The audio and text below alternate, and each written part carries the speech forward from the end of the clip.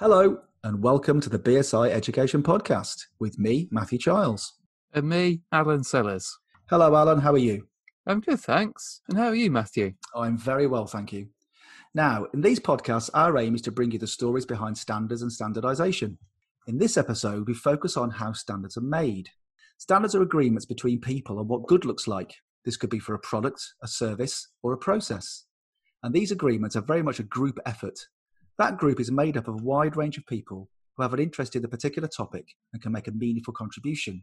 Standards makers might be individual experts at the forefront of their field, and there may also be nominated representatives of government, universities, charities, public interest groups, professional bodies, academia, and of course, trade associations. For this episode, our guest is from one of those trade associations. Steve Bramley is Chief Executive of Gambika, the UK Trade Association for Instrumentation, Control, Automation and Laboratory Technology. He has over 14 years of trade association experience at Gambika, with previous roles in public affairs and the industrial automation sector. Steve describes how, by participating in standards development, Gambika can shape their industry, influence public policy, and develop positive outcomes for society through standards. We really enjoyed our conversation with Steve, and we hope you do too. So, in this episode of the podcast, we are delighted to be joined by Steve Bramley. Hello, Steve. How are you? I'm very good, thank you, Matthew. It's excellent to have you on the podcast, Steve. Now, Steve, can you tell us a bit about Gambika? Sure. So Gambika is a trade association. We're a not-for-profit organisation. We represent industry to the outside world. So our industry in particular is the instrumentation, control, automation and laboratory technology. So it's mostly electronics, industrial electronics. We have about 200 members. That is right across the spectrum from the very large multinationals right down to the small niche SME businesses that supply into the sectors. And the main thing that we do is to represent industry. So we're the voice of industry. We're a very collaborative organisation that tries to pull consensus together on behalf of the industry. So this could be to government, could be to the media, could be to the market itself or customers, passing on things like best practice. We gather data. But in particular, a large part of what we do is technical. So we are helping to create regulation and standards in our industry. You described the industry there, Steve. In terms of scale, sort of number and type of employers and employees that are involved in the industry? Sure. So the industry we cover there is about a 7 billion turnover industry.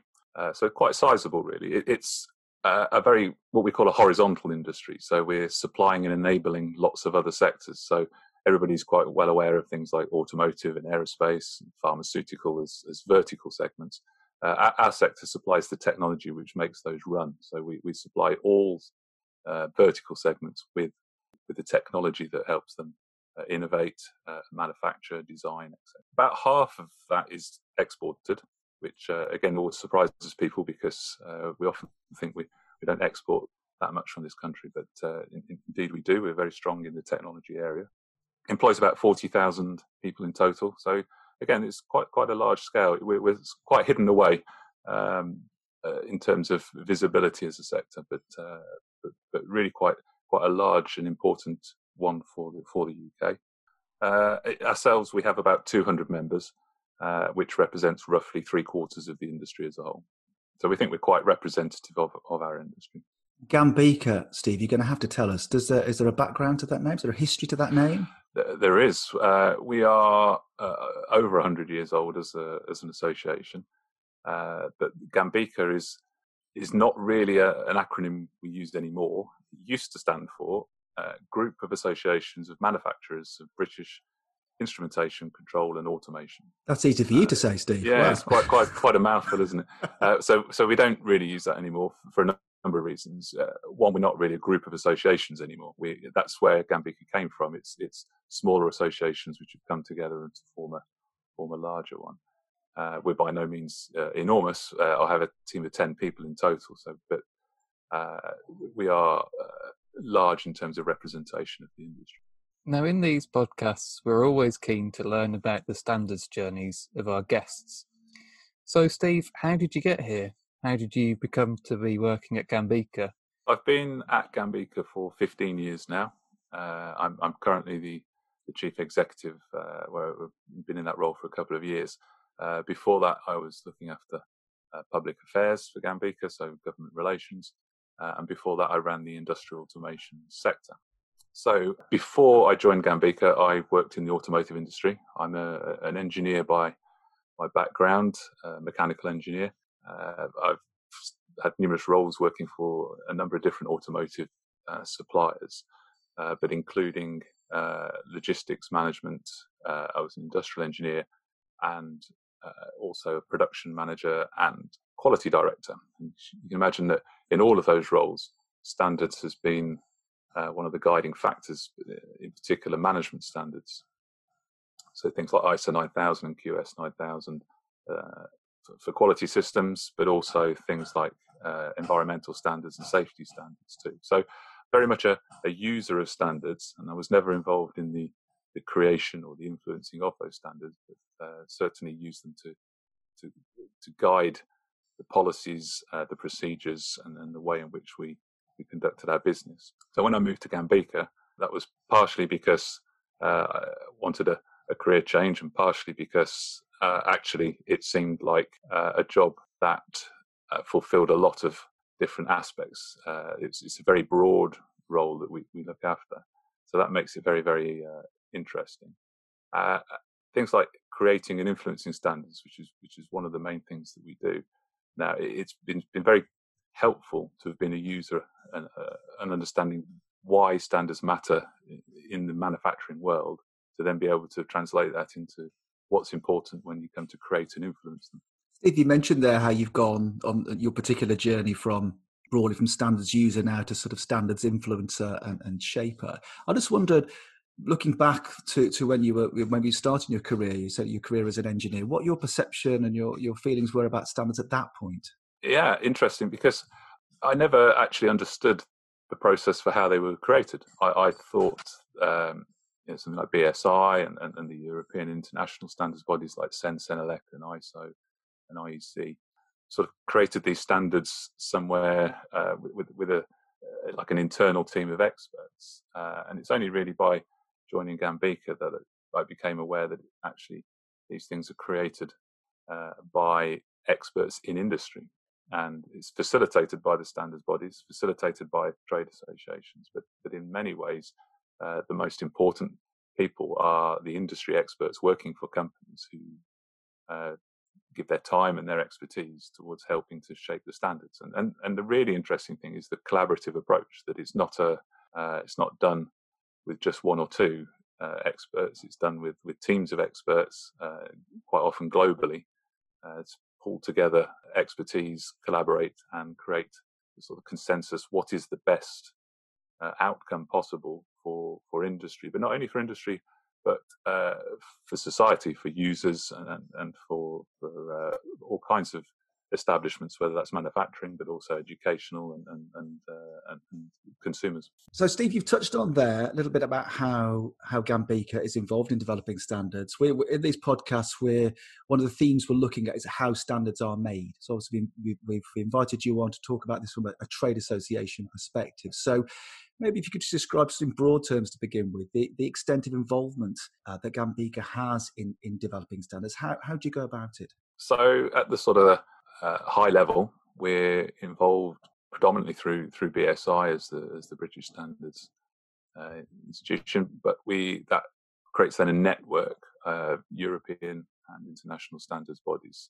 The majority of the work we're doing is in committees, so each committee will have at least one, but if not more, standards that it's looking after, and we propose experts into those committees. So it often is experts from our membership, but it can be experts from my own team as well. And in that way, we create an industry voice which tries to bring together the different experiences and the different perspectives from manufacturers large and small. Now, what those experts do then, they're the representative, but they're not the only person involved. They're kind of the figurehead that we put forward to sit on the body. But they will then come back to the Gambika working groups, where we can involve all of our members to have an input. So quite often we will share that knowledge if there's a vote or a particular wording or paragraph that we want to review, and we'll share that amongst the whole membership, and everybody's got a chance to put forward their point of view, and then we'll try and form a consensus. So it's not only accessible to sort of larger companies who have teams and teams of experts, but the ability for smaller companies to have an input. And in that way, we get some really good balance across the different experiences and what works for the industry as a whole, rather than what perhaps only works for a few. You mentioned there about the committees and the standards you're involved with. Can you give us a sense of scale there? How many committees would Gambika be represented of, and how many standards would you be involved in any particular year? I think we're one of the larger representative bodies. We have, I think, experts on over 100 committees. So I don't know if I think we're the second largest actually in BSI. So those 100 committees, each one will have multiple standards they're looking after as well. So again, we're an area, electrical equipment, electronic equipment has quite a lot of different standards in it, and it cuts across quite a lot of different sectors, which is the reason why we're across so many different committees. We also get involved at the strategic level. So there's a body called ESAC in the UK, where we put forward, let's say, the future of how we wish to use standards in the UK, and how important they are to the future developments, because clearly nothing stands still and technology develops very quickly, but not only technology, but society and the needs, and things like environmental standards becoming very predominant, or use of, say, electric vehicles. So as these things move on, we need to be keeping up with the curve and making sure the standards keep up with where technology is going. I think you mentioned ESAC there, Steve. I suppose it's worth saying that ESAC is the sort of strategic committee at BSI for electrotechnical standards development. You mentioned there about scale, sort of sitting on 100 committees, which is around 8-10% of BSI committees. So it's a fantastic representation that you have as a trade association. You mentioned that you had 200 members and around 10 members of staff in Gambika. I suppose my question now is, how much time is then spent as a trade association involved in this work? My impression is it sounds like it's quite significant. It is. So out of my team of 10, I've got one person who spends pretty much 100% of their time working in this particular area. 4 other people who have a share of their time working in this area, and myself quite often involved at the strategic level. So it is. But it's a really very important matter for our industry for a number of reasons, but the main one being that we're looking to make sure that best practice is put in place, is recorded, and is set as a standard, because that's a benefit to everybody. It's a benefit not only to the manufacturers, but it's a benefit to the users of equipment and the consumers, particularly in areas like electrical safety, or, say, environmental impacts, energy efficiency. These things are of a sort of mutual benefit to everybody to get them right. So, Steve, Gambika carries the industry voice into standards development and policy development by selecting experts from its membership. I'm just interested in what an expert looks like, or what they have to have achieved to be known as an expert and involved in that development process. Main thing is experience. So when we're either the standards committees will do a call for experts, or we will have members who wish to put forward experts. The process really is for them to submit a CV and a series of demonstrations of what their relevant experience in the field is. And really, when we talk about experience, quite often we might think that means someone who's done 40 years in the industry. And quite often that is the case, in fact. But it's not the exclusive. As we said, technology moves on and things happen. And we also need people who've got recent experience of innovation and development, because standards is not only about capturing what has happened, but it's about capturing what's coming. And that's really quite important. I think that's a really important point you've raised there, Steve, because obviously the next generation of experts is very important to to the work we do at BSI Education and BSI and standards bodies, and obviously organisations that are involved in standards development. I presume that is something very important for Gambika too, about bringing forth that next generation of experts. It's critical. We try very hard to encourage what we call young engineers. There's an IEC Young Professionals program which helps to let's say put forward a reason why people might want to get involved and learn more about that. And Alan, I know your background is to have come through that program yourself. It's really critical to we've got a population within the engineering community, which many people have done 40 years of work, but eventually they're going to have to retire. And when those people retire, we need the next generation to pick up the baton. And you can't pick up the baton at the point of retirement. It needs to happen much earlier than that. And as I said, I think the more we can encourage younger engineers, people in early stage career, to start getting involved in the standards process, the better it will be in terms of taking their enthusiasm, taking their ideas and innovative approaches into the standards process to make sure that what comes out of the other end, the written document, is the best it possibly can be, and future-proof as well, I think.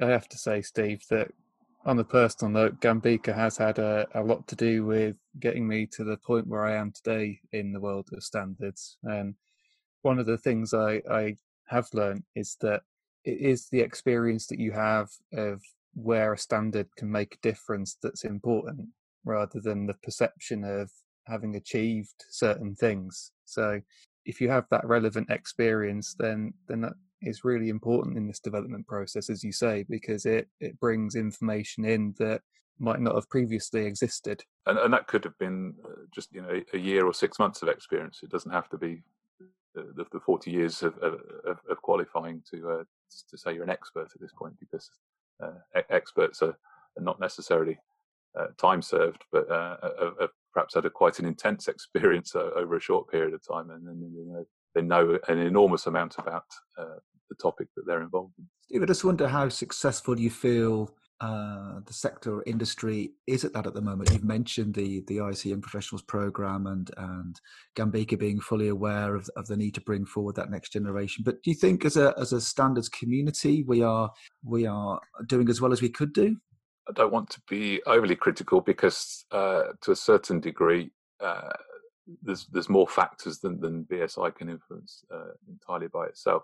I think traditionally, lots of experts are the ones that have had a great deal of experience, but also perhaps come from a generation where industry itself had a different model. Lots of modern industries has been lots of leaning, lots of and when I mean leaning, I mean taking out everything possible to make the business as productive and as competitive as possible. And to some degrees, that means that the industry has itself reduced the amount of expertise that's available in any particular company. The other issue we face is internationalization will often make businesses very global. It's modern technology and communications has meant that people can live and work all over the world and collaborate together, which is great. It doesn't necessarily mean that experts have stayed in the UK where we've got international companies. I think, again, perhaps this more recent experience of many people working online and collaborating online might actually enable the ability for the standards process to engage more people if they don't have to necessarily travel physically to meetings. So that could be quite an interesting way of finding out if we can engage an even broader community than we've been able to so far. I think you're right to raise that, Steve. Obviously, we're recording this during we're still experiencing the effects of COVID-19 as a global pandemic. In a previous podcast, in episode 4 of the podcast, we interviewed colleagues who were talking about the standards world responding to those challenges and developing consensus in a very short space of time in an agile way to respond to the world around them. So I think you've raised a very important point there about trying to find creative ways in which you can bring those new voices and perspectives into developing guidance and standards documents. Yeah, I mean, if I look at what we my experience in Gambika over the 15 years, most of that, the standards committees have met physically. And as we talked about, it's a very good thing that there is global collaboration and harmonisation of standards across international trade borders. That's a very good thing, again, for both industry and consumers. But it's expensive. And if you've got meetings that happen in the US and then they happen in China and then the next one's in Australia, that's really quite an expensive thing, both in terms of money and time. And again, often perhaps younger employees who might not be as junior or just don't have the budget to attend these things, that can be a restriction. So I'm really interested to see how a more open approach to doing these things online might actually enable businesses to get involved that perhaps couldn't justify it in the first place, or individuals. Steve, you described nicely for us how Gambika is involved and some of the challenges there of ensuring that experts are represented in those standards committees and in those conversations to develop consensus.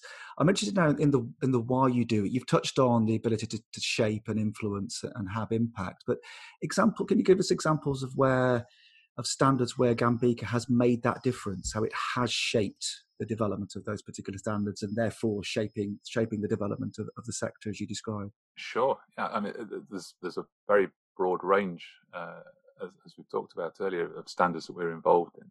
A lot of them are electrical safety standards. So we're making sure that products function to the highest possible standard. In almost all cases, we're raising a bar here.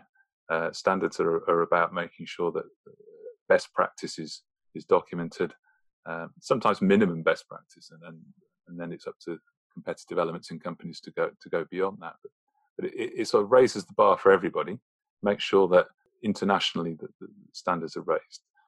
And when we talk about electrical product safety, that can be, the consequences of getting that wrong can be quite bad. So it is quite important that happens.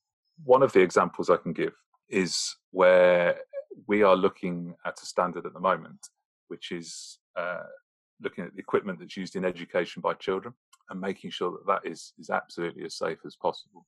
So it might not sound like a typical standard you would think industry would get involved in.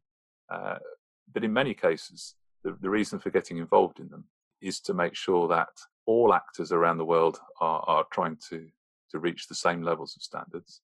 And in this particular case, if we're looking at raising the standards for educational equipment, we're trying to protect predominantly children, but also the teaching staff in the educational establishment by making sure the equipment that's provided to them is not risky. And of course, primarily that's to make sure that there's no harm done. But equally, it's important for manufacturers to make sure that they know the environment they're providing into might have some specific and needs that are not the ones typically you might find in an industrial setting, where you perhaps got more experienced people or people who understand exactly what different colours or different shapes mean.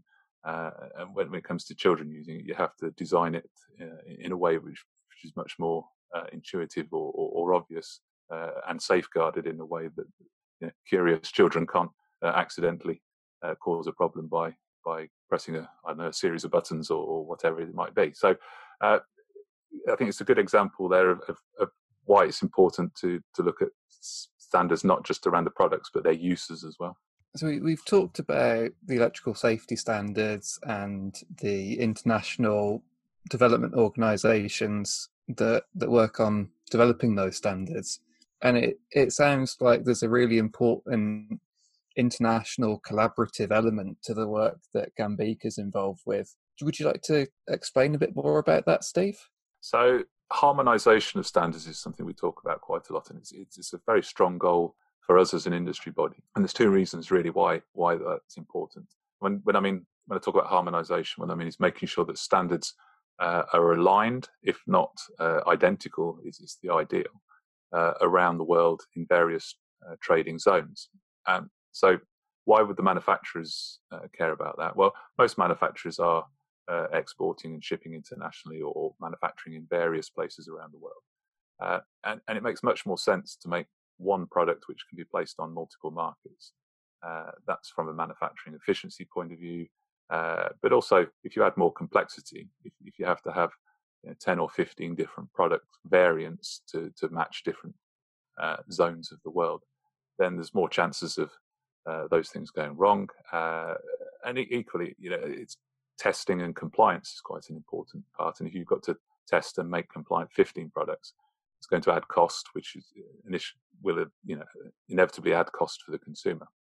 But there's a more important consumer benefit to that as well, which is, we live in a world with a global marketplace. We have Amazon and eBay and other global marketplaces. It's easy now to buy products from all around the world. If there were 15 variants of the same electrical product, you don't want to have to work out which one is the right one for you, or am I buying what I thought was the right one for my zone, and actually it's a different one. And the problem can be things like voltages and current and protection mechanisms, which mean that accidentally a consumer can buy a product which is not correct for their particular zone. So by harmonizing these standards, we're trying to make sure that the global market has a global standard. I can imagine as well, Steve, that it's important that when you're looking at automation and process controlled equipment that might be going into factories, that they can all talk to each other as well in a similar way, because that again must be harmonized in some way at an international level.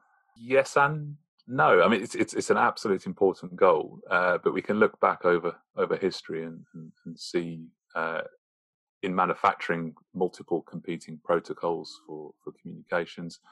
We can look back at things like for the older amongst us, things like VHS and Betamax video, and various competing technology platforms, where sometimes the consumer can see a benefit in choice, but other times it gets really frustrating when one of your devices won't talk to the other device because the manufacturers refuse to allow those two competing platforms to talk to. And so the same thing happens in industry. And as we go to an increasingly digitalized world, and things like Industry 4 and smart manufacturing mean that, yes, we want to have more devices talking to each other, more machines, more factories, more sites, the logistics part of it, all joined up and communicating. So interoperability is really quite a key word here. And standards is one of the vehicles for making sure that happens, and that you don't get competing protocols which won't match with each other and cause a frustration for the user. Steve, you mentioned there about collaboration, sort of being collaborative at the core of what Gambika does in terms of across countries and with government and industry. I just wonder what's next for Gambika. Are there any other collaborations you're currently working on? Yes, we've just started a new venture, which is to bring together the world of academia and industry. And there's been many links between those two areas for a very long time.